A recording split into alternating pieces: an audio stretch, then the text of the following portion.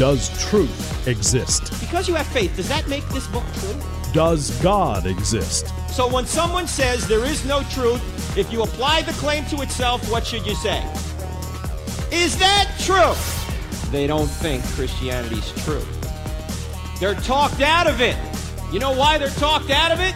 Because they've never been talked into it. Cross-examining skeptical and atheistic views. Welcome to Cross-Examine with Dr. Frank Turek. Have you noticed that Scripture is actually a tapestry? That when you really get into it, you can see patterns and themes that might not really be perceptible to the naked eye, but when you really dive in, you can see that Scripture has a divine mind behind it. And 2 weeks ago, we had Pastor Chip Bennett, who is also a professor at Knox Seminary, enlighten us as to some of what we call hidden themes in the Bible. That was just the appetizer. Today, we're going to go into it in more depth. It's always great to have my friend Chip Bennett on. As I said, he is the pastor of Grace Community Church in Sarasota, Florida. There are 2 campuses down there, and also a professor at Knox Theological Seminary. And we've had such great response to the first show we did 2 weeks ago. We wanted to have Chip back on. So Chip, how are you?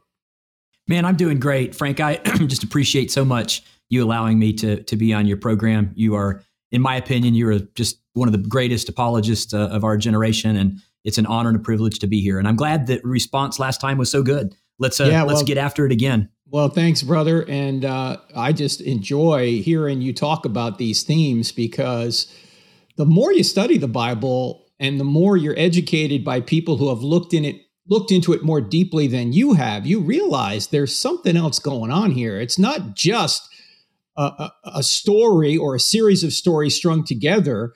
They are actually interrelated. So I want to go back to, we touched on it briefly last time, Chip, but I want to start with this question. We talked more about hermeneutics, and for those of you that haven't heard that term before, it basically means how we interpret a text.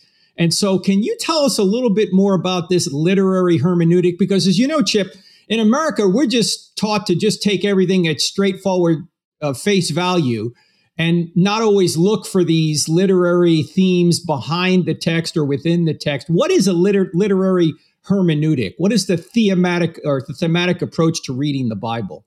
Sure, that's a great question. And I think that, part of the reason to talk about this, Frank, is that in some of the comments that we did on the first one that we did, I noticed some people were asking questions. Does this really fit? How does this work? And I think this is a great way to start this off again. So when I did my dissertation, I did it on the literary hermeneutic, what I call the apostolic framework of reading Scripture.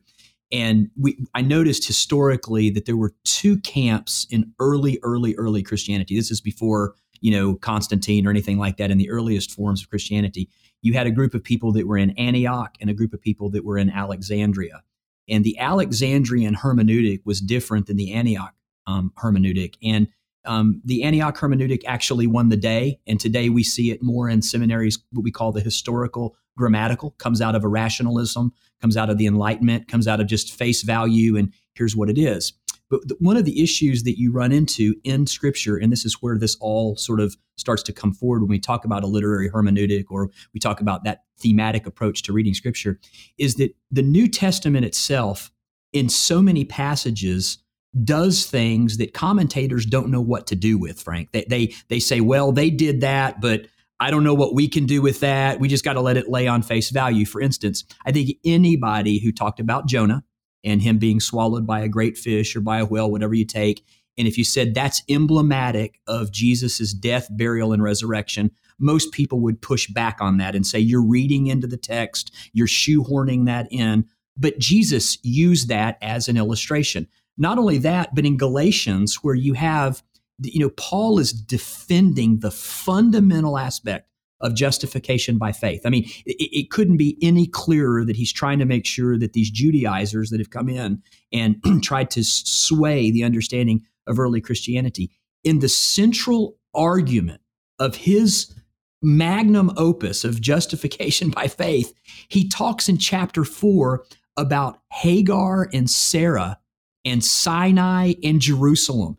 Like, nobody would have said, if we're going to hinge justification by faith on Sarah and Hagar and Sinai and Jerusalem, anybody in today's world that's been trained in most seminaries would say, no way, that doesn't make any sense. But that's what Paul did. You see in John 8:56, Jesus makes a statement that Abraham looked forward to Jesus's day. How does that work? Does Abraham know about Jesus? Did Abraham know something about Jesus? How does that work? You also get in John 12, really incredible passage where Jesus is talking about, and John is talking using his language and he's quoting Jesus. He goes back to Isaiah 6, where King Hezekiah has died, and Isaiah the prophet sees the Lord high and lifted up, train of the robe fills the whole temple with his glory. And what's interesting is that we're told in John 12 that Isaiah saw Jesus. Mm-hmm. Okay, so how does that work? Yeah. How does that work at all? Then you get at Hebrews 11:26, you have Moses. This is before he's ever written scripture, because he's in Egypt still. It says he gladly took the reproach of Christ rather than enjoying the riches of Egypt. How did he know about Jesus? How does that work? How are the New Testament authors saying these things? You have Jesus. He teaches about, in John 5, it says everything in the Old Testament's about himself. You have other passages where Jesus, Luke 24, where he talks about himself for a long trip. Luke 24 on the way to Emmaus. Then you have 1 Corinthians 10, where it says the rock that followed the children of Israel was Jesus. So you have all of these passages of scripture in the New Testament. It's not just like one. They're all the way strung throughout the whole New Testament. And you start to have to ask the question, how did these early Christians, how did they read the Old Testament? How were they looking at it? And we start to infer from reading them that they had a different lens than we do today in the way they read the Old Testament. And here was for me, one of the biggest points that I remember in my academic career was, and you probably have seen this here, because if you've studied Greek, you've had, it's a textual commentary by Bruce Metzger. Well, in Jude, and many of your listeners may not know this particular passage, but I'm going to read out of Metzger's textual commentary here. It's by the way, while you're looking for that, Chip, let me say one thing about Bruce Metzger. Okay. Bruce Metzger was one of the top textual scholars of the last century. In fact, he taught Bart Ehrman at Princeton University. And as you know, Bart went the other way. Bart became skeptical, whereas Metzger was a true believer right up to his death. Anyway, go ahead. That's right. So Metzger, and this is incredible, Frank. This is coming from Metzger. So in verse 5 of Jude doesn't have a chapter. It's just verses. Right. It says that, in most translations say, the Lord delivered the children of Israel out of Egypt. Okay. If you read the ESV, it says that Jesus led the children of Israel out of Egypt. There's a variant here. Listen to what Metzger says. He says, critical principles seem to require the adoption of Jesus, which admittedly is the best attested reading among Greek and versional witnesses, but he chooses not to use Jesus in his book because his paradigm will not allow him to see Jesus in those Old Testament texts, but yet he tells you his own critical methods necessitate the use of Jesus. And so I've spent my pastoral career and most of my academic career as a professor trying to get people to understand there is so much more in depth here when we're reading the Old Testament than we sometimes see. And I want people not to think that we're trying to shoehorn something in or we're trying to use some sort of typology that doesn't work. But I think there is a rediscovering of how to read Scripture. And I think when we understand how to read the rediscovery of Scripture, we read it that way, I think it becomes far more powerful. And I'm convinced that Scripture talks about the gospel in every single passage in the Old Testament. We're talking to Dr. Chip Bennett. He is the pastor of Grace Community Church, Sarasota, Florida, also professor at Knox Theological Seminary. And he has some great insights on literary themes in the Bible, what we are calling hidden themes in the Bible, because most of us in America don't know about them. A lot more after the break. You're listening to I Don't Have Enough Faith to Be an Atheist with Frank Turek. Back in 2.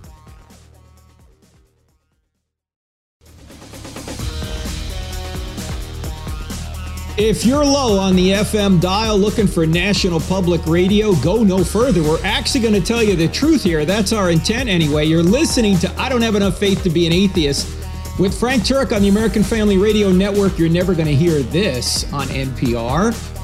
We're talking to my friend, Dr. Chip Bennett, who is the pastor of Grace Community Church in Sarasota, Florida. And we're talking about hidden themes in the Bible.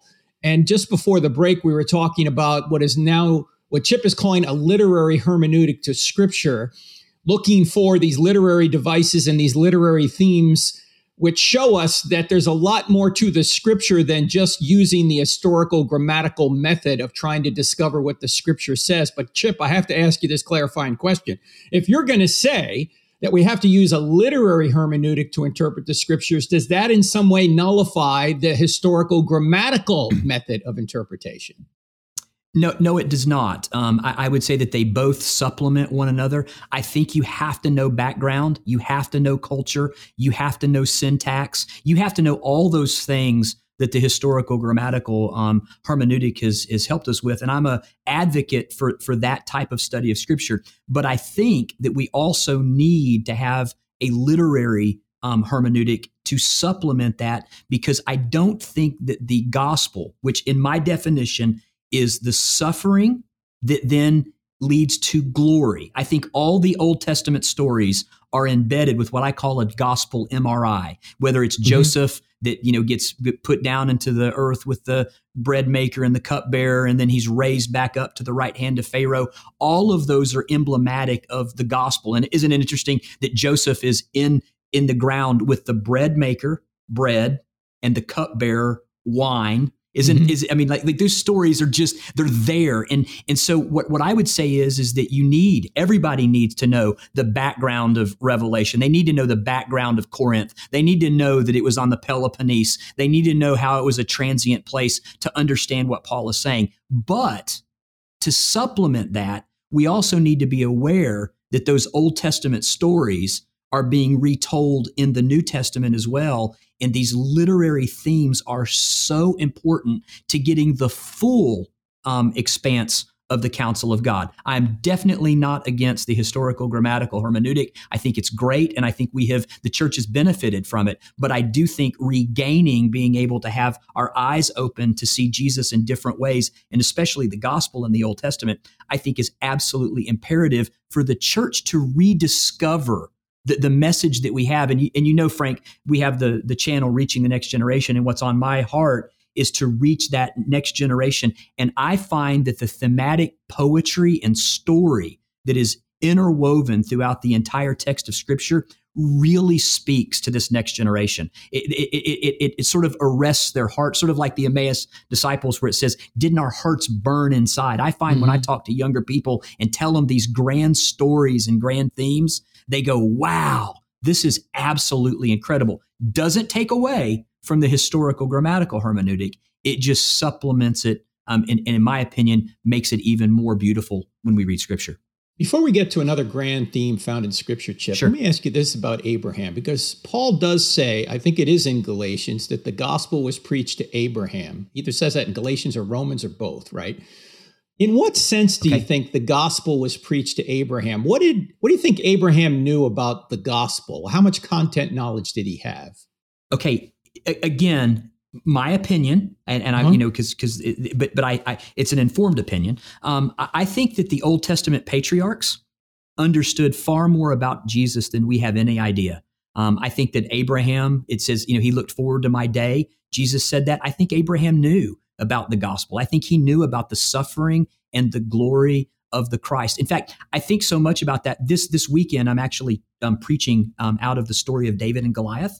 Mm-hmm. And one of the things that I'm going to tie in at the end of the story, and people miss it, it says that David took the head of Goliath to Jerusalem. Now, Jerusalem was not a city at that time. It was a Jebusite fortress. It later became Jerusalem. Right. But he takes the head of Goliath to Jerusalem, obviously outside of the walls of the Jebusite fortress, and he either buried it or he put it on a stake. We don't know what he would have done per se. But what's interesting is that when Jesus is crucified, Frank, we are told that he was taken to Golgotha, the place of the skull.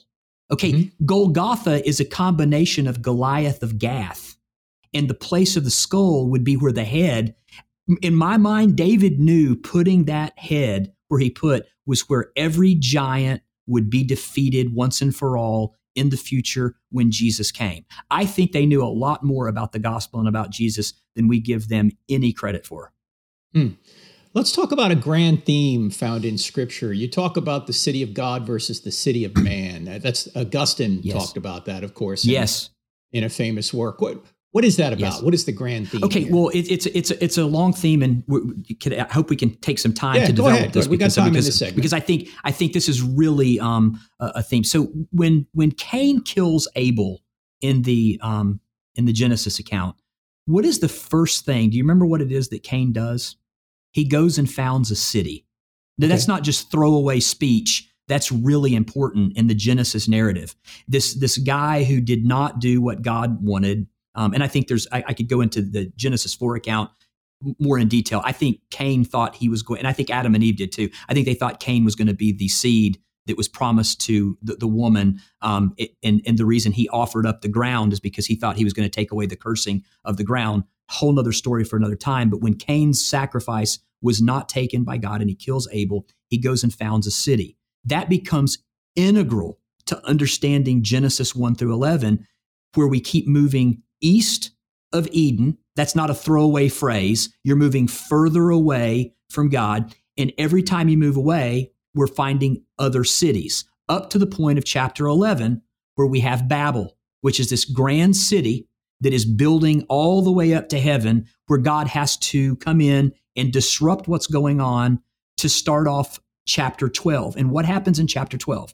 Well, in chapter 12, Abraham is specifically asked to leave his country, his people, his city. That then develops the grand theme, or one of the grand themes of Scripture, is, are we going to build our own cities where we have to defend them, we have to segregate, we have to build things to keep people out, we have to do all this stuff, or are we going to follow God as pilgrims and sojourners in this world, looking for another city?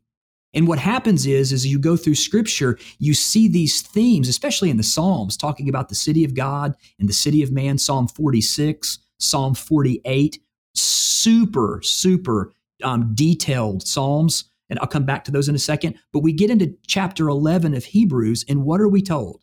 We're told that Abraham was looking for another city whose builder and maker was God. And this story of this struggle of, are we pilgrims and sojourners as believers, or are we people that dig into this world and we take on the things of this world? And if you got your city, you really can't love your enemies because they could kill you. But Jesus says, love your enemies, and it creates this real friction where Paul says in Philippians 3 that we're citizens of heaven.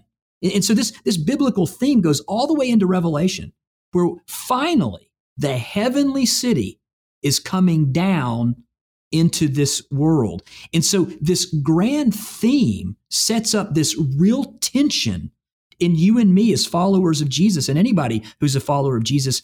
Are we going to be people who found cities here based on worldly principles, based on worldly ideas, or are we citizens of another city, and the way we live doesn't look anything like the cities of this world, and that puts us at odds with the cities of this world, which is why Christians who follow Jesus will ultimately be persecuted. And you see this in the language of the New Testament, that we're pilgrims and strangers, exiles, walking on this sojourning journey from here to where we're going, which is the heavenly city. And what's beautiful is in the Psalms, you get these great Psalm 48 and Psalm 46, both talk about the city of God. And the way it's talked about is great. And one of the Psalms, it talks about walking around the citadels, walking around the foundation of the city.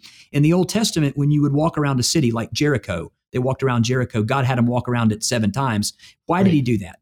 Because when you walked around a city, you were looking for the structural imperfections on how you would take the city. That was what you did from a military standpoint. God let them know, the children of Israel, when they walked around Jericho, there was no way they could take the city. It was impossible. And he wanted to remind them of that he was going to be the one that took the city down. Well, in Psalm 48, we're told to measure the city of heaven, and we're told to look at it. And the point being, you can't take that city. That city has to be given.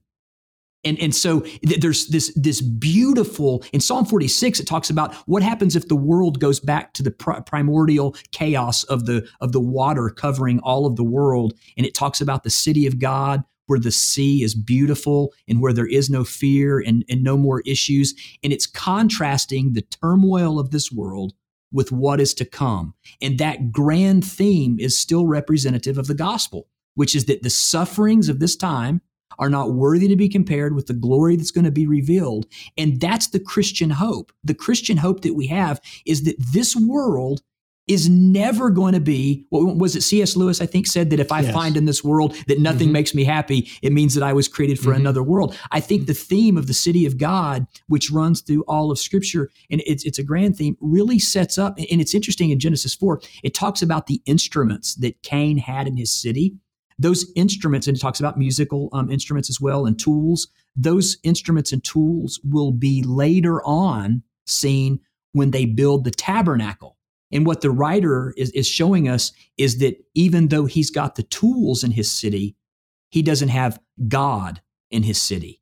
And it raises that question, what does it mean for you and me as followers of Jesus to live in this world and to be citizens of that heavenly city? And that really is a theme that runs through all of Scripture. And I think it's great because it makes you and me have to ask the question every single day, am I living for this world or am I living for the city that's to come? And I think all of the imagery of picking up your cross, loving not the world, all of those things are under the rubric of the city of God versus the city of man. And you see it at the beginning and you see it at the end, the heavenly city coming down. And I think that really forces us to reevaluate what it looks like to really be a follower of Jesus.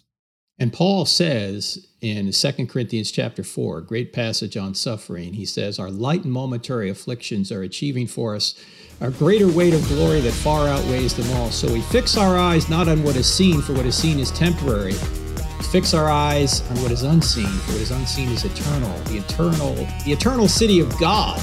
That's where we're heading, and we're going to have a lot more with Dr. Chip Bennett right after the break. You're listening to I Don't Have Enough Faith to Be an Atheist with Frank Turek. We're talking about hidden themes in the Bible. This is an amazing document. We're back in 2 minutes. Don't go anywhere.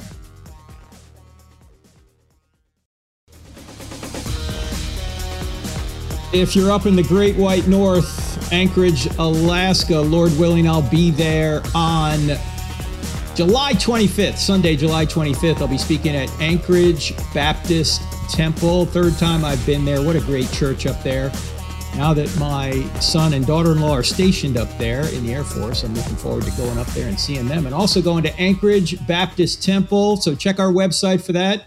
Check on events. You'll see it there, July 25th. Back to my friend, Dr. Chip Bennett. We're talking about hidden themes in the Bible. We were talking about a literary hermeneutic prior to this break, and we got into a grand theme in the Scripture about we're really heading toward the city of God. Chip, can you give us a passage whereby we might be able to use this literary hermeneutic to detect something we may not have seen before?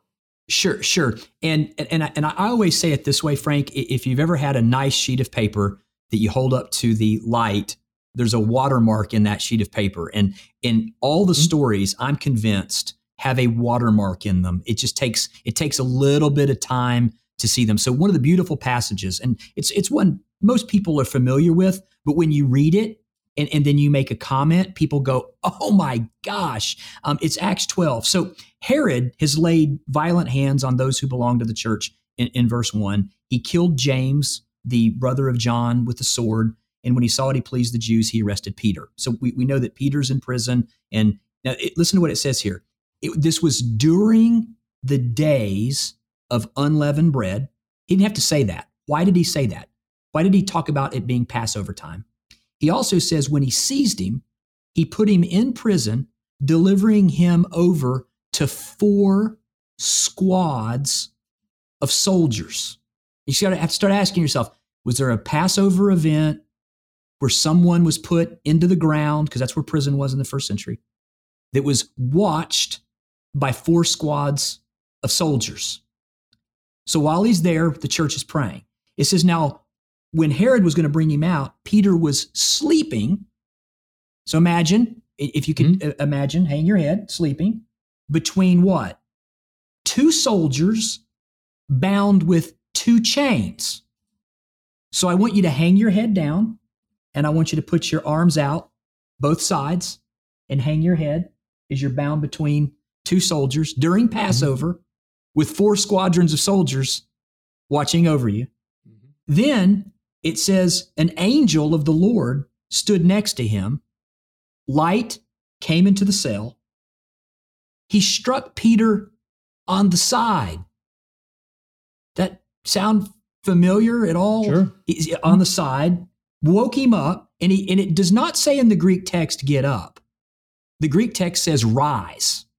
Again, this is a literary thing where grammarians will say, oh, that means get up, but the literal word is rise. Okay, so he rises. The chains fall off his hands. Then he goes out, and it's interesting. It says, when he went to the house of Mary, follow this. Right. Went to the house of Mary, the mother of John. Many were gathered there, and they were praying. And when he knocked, a servant girl named Rhoda came. She recognized his voice, and she ran back. And what did they say? You're out of your mind. But she kept saying, no, this is Peter. Finally, they let him in.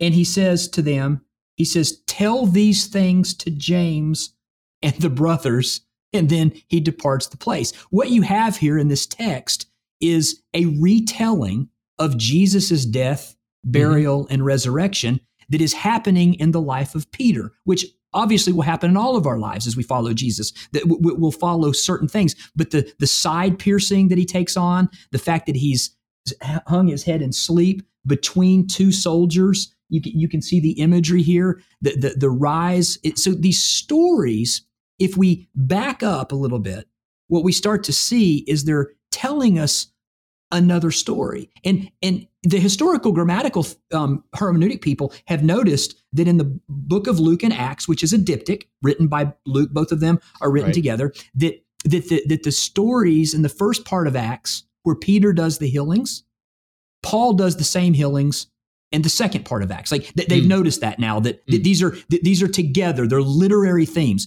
We also see that Jesus, what he did is being done in Paul in Acts. For instance, Jesus goes in Luke 4 to the synagogue and he tells them it's the year of Jubilee and everybody's excited. Then they decide they're not excited. And then they decide they want to kill him and they take him up to the Mount of Precipice to throw him off, and he walks through the crowd. Well, what happens when Paul speaks for the first time? He goes to a synagogue. What happens? They like it. Then what happens? They don't like it. And then what do? They want to get rid of him. And what happens? He walks through the crowd just like Jesus and gets away. So these themes, they're there, but we're not trained to see them. But when you start adopting, which I do, is that there's no surplus words in Scripture at all. I mean, I am as into the Bible as the Word of God as anybody you will ever meet in your entire life. It is God breathed. And when you start taking these words and you start going, hold on, why did he say that? Why did he say unleavened bread? Why did he say 4 squads of soldiers? Why did he tell us he was struck in the side? Why did he tell us they didn't believe it was him? Why did they? When you start reading the passages of Scripture that way, what happens is you start seeing stories that are inside of the story. And that's when all of a sudden things start to really come to life. And in the first program, and I do hope some people who are maybe watching this one and didn't see the first program will go back and hear some of those things that I went through that show you there are stories inside of stories, and they're all through the New Testament, and they're there to be found. And I think the apostles, and I think that the early Christians, they knew these stories and they were able to see these stories. And really, in all sincerity, Frank, what it is, it's a Judaic way of writing. When the Jewish people wrote, it was an oral tradition, A-U-R-A-L, not oral tradition, where you had to learn the stories and you memorized them, through hearing these stories. They told them over and over and over and over again. And what they would do is they would build upon a story that you already knew, and then they would write the next story. Not that it was not historically correct, not that it wasn't exactly what happened, but they would write it in a way that would remind you of the story that you had read before, so that it had more of an impact on the situation. And then these literary themes are there. If you read the first, and I think it's Judges 16 that starts off the story of Samson, it talks about his eyes. He saw. If you read the Hebrew, the writer couldn't be talking about using his eyes more, but everything he was seeing was not godly. So what happened to his eyes at the end of the story? They were taken out because Samson had not walked in the way that God had wanted him to walk. Although God's sovereign, he still did in Samson what he said he was going to do, but Samson chose to violate most of God's things. But these words are so important in these themes that we catch them, because when we do that, these books or passages, pericopes, all these things start to really take on more of a more weighty of a reading. So hopefully you can see in Acts 12, I don't think that's shoehorning anything. I think Luke knows exactly what he's doing. He used those words very specifically to remind us of something. We're talking to Dr. Chip Bennett, and his church is the Grace Community Church in Sarasota, Florida. He's also a professor at Knox Seminary. And Chip, let me play devil's advocate here, literally, okay? Sure. Because this would be a very skeptical question. Absolutely. Let's just take Acts 12, which you just went over. Yep. And I've never seen that before. That's a phenomenal way of looking at that passage, that it seems to be also sort of layered over the story of the crucifixion and resurrection of Jesus. What would you say to a skeptic who says, oh, it's just all so contrived, Chip? I mean, how do we even know either of these two stories happened? If they're layering all this together, how can we be sure they just haven't made it all up? Okay, well, I think the first thing you do is you go back to what I think most of us do when we're talking to people who are skeptics. You got to go back to the resurrection. Did Jesus rise from the dead, or did he not rise from the dead? And once that question is answered, then everything else makes sense. Because if Jesus rose from the dead, it's not hard to believe that other things could be there. If you don't believe Jesus rose from the dead, then you're never going to see the Bible as the Word of God to begin with. You're never going to see any of these things. I think fundamentally it comes down to the very early Pauline statement in 1 Corinthians 15. If Jesus didn't rise from the dead, then our faith is in vain. So I think you got to start there. I think there's ample proof that Jesus rose from the dead. I think, in fact, it's the most plausible argument when you look at what we have from a factual standpoint that Jesus rose from the dead. Now, on top of that, he rose from the dead, so we believe Christianity is true. Now what we have to do is we go, well, we've got this book that God has spoken to us. How do we best read it? And I think that we got to take the facts that are in front of us and start asking the question, how did people write in the first century? How did the ancients write? What type of literature did they employ? And we know for a fact that we have Plato, we have Aristotle, we have these writings. We even have the theater was huge in the first century. Comedy and tragedy, they knew all of these thematic things because there were theaters everywhere. People were inundated with the theater. And so you start asking the question, how would the ancients write? How would they communicate a story? And we know how the ancients wrote. And now that we know how the ancients wrote, what we do is we start seeing that the Gospels and the epistles were written in very similar vein to the way some of these ancient people wrote. And once you understand that, you realize how this thing caught fire. They weren't taking something that nobody knew, that they were writing in ways and employing literary techniques that people understood. You go back to Plato. Plato starts his his great book, The Republic. He starts with the myth of Gyges. He ends with the myth of Gyges. That's intentional. He knew what he was doing. And in the very center of the book, you have the philosopher king. You see that all throughout the New Testament, where they start the book of Acts. What is he doing? He's talking about the kingdom of God, chapter 1. How does it end? Paul's talking about the kingdom of God. How does Luke start? Zechariah praying in the temple. How does he end? The disciples praying in the temple. You start going through all these books and you start realizing, hey, they're just writing like the ancients wrote. But what's beautiful are the themes that in my opinion, seem to be even beyond me being able to write something down or these people being able to write something down. There's themes that there's no way any just human could put that together. There is definitely some divine work going on here that's catching stuff. And I think all that needs to happen is we just have to open up our eyes. Like, when it says the scales fell off of Paul's eyes, that needs to happen. In fact, the story of Paul, his conversion, is a retelling of the story of Naaman. Naaman was given letters to go to Jerusalem. Okay. And what happens is he gets washed in the Jordan and the leprosy comes off. Paul has letters going from Jerusalem to Damascus, and he ends up getting baptized in the waters of Damascus, and the scales fall from his eyes. It was telling us now the gospel is going everywhere. It's not just in Jerusalem. More with Dr. Chip Bennett. You're listening to I Don't Have Enough Faith to Be an Atheist with me, Frank Turek, on the American Family Radio Network. We've got one more segment, and we'll probably have to do another show after this because there's so much here. Isn't it amazing, ladies and gentlemen? We're back in 2 minutes. Don't go anywhere.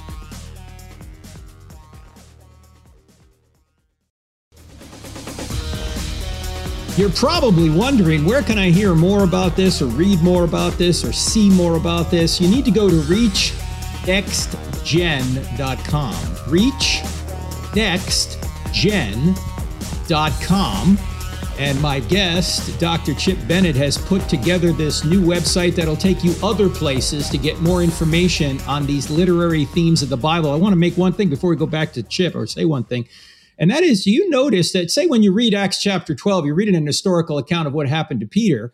And even if you don't know about the literary themes, you're still getting the truth, and you can still understand Christianity without knowing these themes. But isn't it a whole lot richer and a whole lot more fun and a whole lot more convincing if you do know the literary themes that are behind the historical events going on? I think so. And that's why my friend Dr. Chip Bennett is helping us understand this.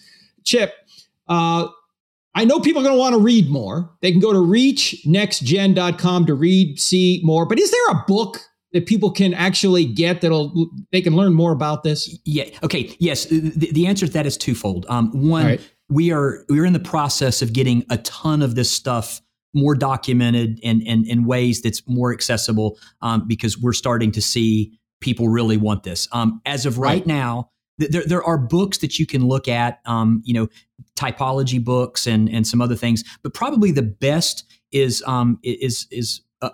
my doctoral advisor. His name was Warren Gage. He's got a library on Logos mobile education, and he's also got books on Amazon.com. If you type in Warren Gage, there are some literary books, but Warren and I both are working on some really incredible things that we're hoping to have out very shortly that I think are going to be just fantastic. And all I would say is keep looking at reachnextgen.com. We've got all kinds of literary things coming out. We'll have more opportunities for people to get this information, but this is really a startup right now. And we as with any startup, you don't know how people are going to respond, but people are responding in a massive way to this. And so we know that we have something that people have a hunger for. We will get that out to them. But that's beautiful. For the answer. That's the best way. Good. Go to reachnextgen.com. Yes. And that'll be reachnextgen.com. Yeah, that'll sort of be the entryway to more information on this kind of material. Hors d'oeuvres, right? It'll be some hors d'oeuvres. Just the appetizer. That's what this podcast is. You're listening to I Don't Have Enough Faith to Be an Atheist with Frank Turek and my guest, Dr. Chip Bennett, pastor of Grace Community Church, Sarasota, Florida, also a professor at Knox Theological Seminary. Chip, let's talk a little. We're not going to get through the whole thing, but let's just talk a little bit about the book of Revelation. What kind of themes are in there? Okay, this is great. I think everybody will enjoy this. So I want to give you an account here very quickly of Revelation, because most people have read the book. They don't know what the book's about. They're scared. They got fear. But what they do know is they know that there's a whore. They've read that in the book, that there's a whore. They know that there's a city that crumbles, the walls come down, and they know that there are trumpets.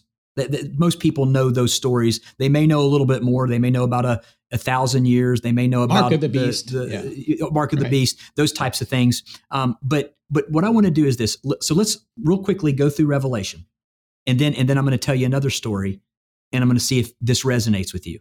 So we start off the book of Revelation, and Jesus appears to John. John falls at his feet as though dead, and out of Jesus's mouth comes a sword. Now, it's obviously the word of God. He tells John, there's these letters that go to the churches that prepare them, that because they're not living exactly the way that they should. It's a call to holy living, all of the churches, the 7 churches. Then we're told in the book that there is a city that is walled up against God. And in that city, there is a whore. And part of her markings is a scarlet cord. And into that city, 2 witnesses are sent. And the city has the power of life and death over those 2 witnesses. They're killed. They're raised back. There are 7 trumpets. And then the last of the trumpets is 7 more. And at the final trumpet of the 7 trumpets, it says that the walls of the city came down. Mm-hmm. And we're told when the walls of the city came down, a voice was heard, "Come out from her, my people." And when they come out, we have a marriage supper of the Lamb. And then we have the new city of heaven coming down and a brief description of Revelation. Now, let me take you back. Let me take you back to a story that it goes back in the Old Testament. And most people don't know this. The first prophet in the Old Testament was Joshua. Mm-hmm. And that's when you go back to the Hebrew writings, the way they sorted out things, he was the first. Joshua is also the name of Jesus. And that's super important that we understand this. When you're reading Jesus' name in the Septuagint, you're reading Joshua. That's Joshua's name is Jesus. That's the name. So let me tell you the story of Joshua, starting in chapter 5. Joshua meets the commander of the Lord's hosts, who has a sword drawn, and he falls at his feet as dead. The commander of the Lord's host tells him to get his people prepared for holy war, to get right. And he tells them the things that need to be done. He says, there's a city that's walled up. I need you to send 2 spies into the city. The 2 spies go into the city, and who do they find? A whore who has the power of life and death over those 2 spies, but she doesn't kill them. She hides them underneath the roofing, which is emblematic of being buried. That they then are released and they go away. When the children of Israel come and walk around that for 7 days blowing the trumpets, on the 7th day of the 7th trumpets, what happens?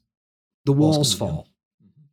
And when the walls come down, they cannot plunder the city until the whore, Rahab, and her family come out. Rahab, we're told in Joshua, marries Salmon. Salmon is in the righteous line of Judah. The whore of Jericho becomes a royal bride in the lineage of the Messiah. The story of Revelation is a retelling, literally, of the themes that you find in Joshua. Jesus is the greater Joshua. He's not Moses who can take you up to the promised land.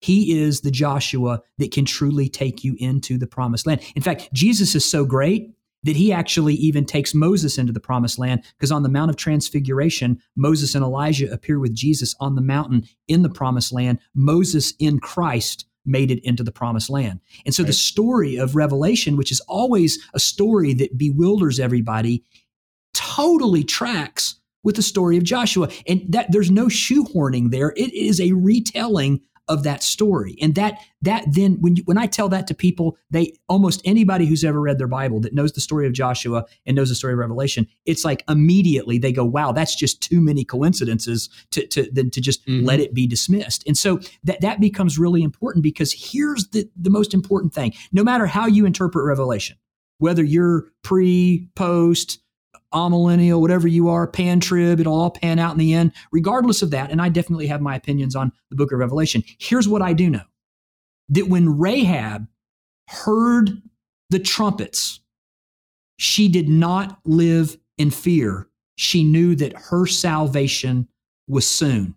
When we read the book of Revelation, we've got to stop reading it as a book of fear, and we've got to start reading it as a book of hope, because it is an incredible book of hope. And just so that you know, Warren and I both are getting ready to start a digital commentary on Revelation, and we're going to go through it from front to back with all of these literary themes. And what you'll find is that, Judas, who's the purse bearer in the Gospel of John, and he's the one that likes the money and all of this stuff, you'll start to find that these corollaries of the people in the Gospel of John are finding corollaries in the book of Revelation, and the beast and the all of this stuff, they correlate with Judas. You'll start to see how all these things interact with one another, and it's incredible. All of a sudden, that book takes on a completely different understanding than what we've normally given that book, because it's a book in need of context. Nobody knows what to do with that book. And so what we want to do is try to give it a better understanding through a literary. It doesn't mean you don't go back and try to figure out the time that it was written. Doesn't mean you don't look at the Church of Laodicea and understand what it means to be hot and cold and aqueducts and all of that stuff. All of those things are important. But what's super important is that literary theme. And I think once people realize that Joshua and Jesus are the same names, and you see it like, when Jesus comes riding on the white horse, he's the greater, he's greater than all of these people. He's basically, the point is in the book of Revelation, he's fulfilling so many different things of so many different types of the Old Testament. And here's the best one, and maybe we'll come back and do this at another time. Sure, yeah. Time in Revelation is actually going backwards. And I don't have time during this segment to demonstrate that. We don't have time to go backwards. It's incredible, because when you see these things, your mind starts to explode, and you go, whoa, that is incredible. But the biggest thing I can say is, people can go to reachnextgen.com, get some of this stuff, but Revelation does not need to be a book of fear. It needs to be a hope book, because Jesus is going to come back for his bride. For those of us who lived lives that were completely antithetical to God, those of us that were whorish in our ways, Jesus takes the whores and he makes them a royal bride. What an incredible Savior that we have that can do those things in our lives. Amen. So with just 30 seconds, Chip, just for clarification, are you saying that the promised land in Joshua is really the city of God in Revelation? Is that the connection there? I think that's probably right. I definitely am not. Yeah, I think that what we're looking for here is that heavenly city, and I think that the promised land is the city that's coming down from heaven. Yes. Okay. Beautiful. And we're in exile. We're in exile until that city comes. Yeah. And will God allow us to enter the promised land, the city of God? He will, if we trust in him. And absolutely, Chip, this has been a fabulous episode. Thanks for all these great insights. The website, again, is reachnextgen.com. You can put your email address in there and get updates. Chip, thanks so much for being on the show. Thanks so much, man. Really appreciate it. That's the great Chip Bennett, ladies and gentlemen, pastor of Grace Community Church near Sarasota, Florida. Look him up there. And Lord willing, I'll see you here next week. God bless.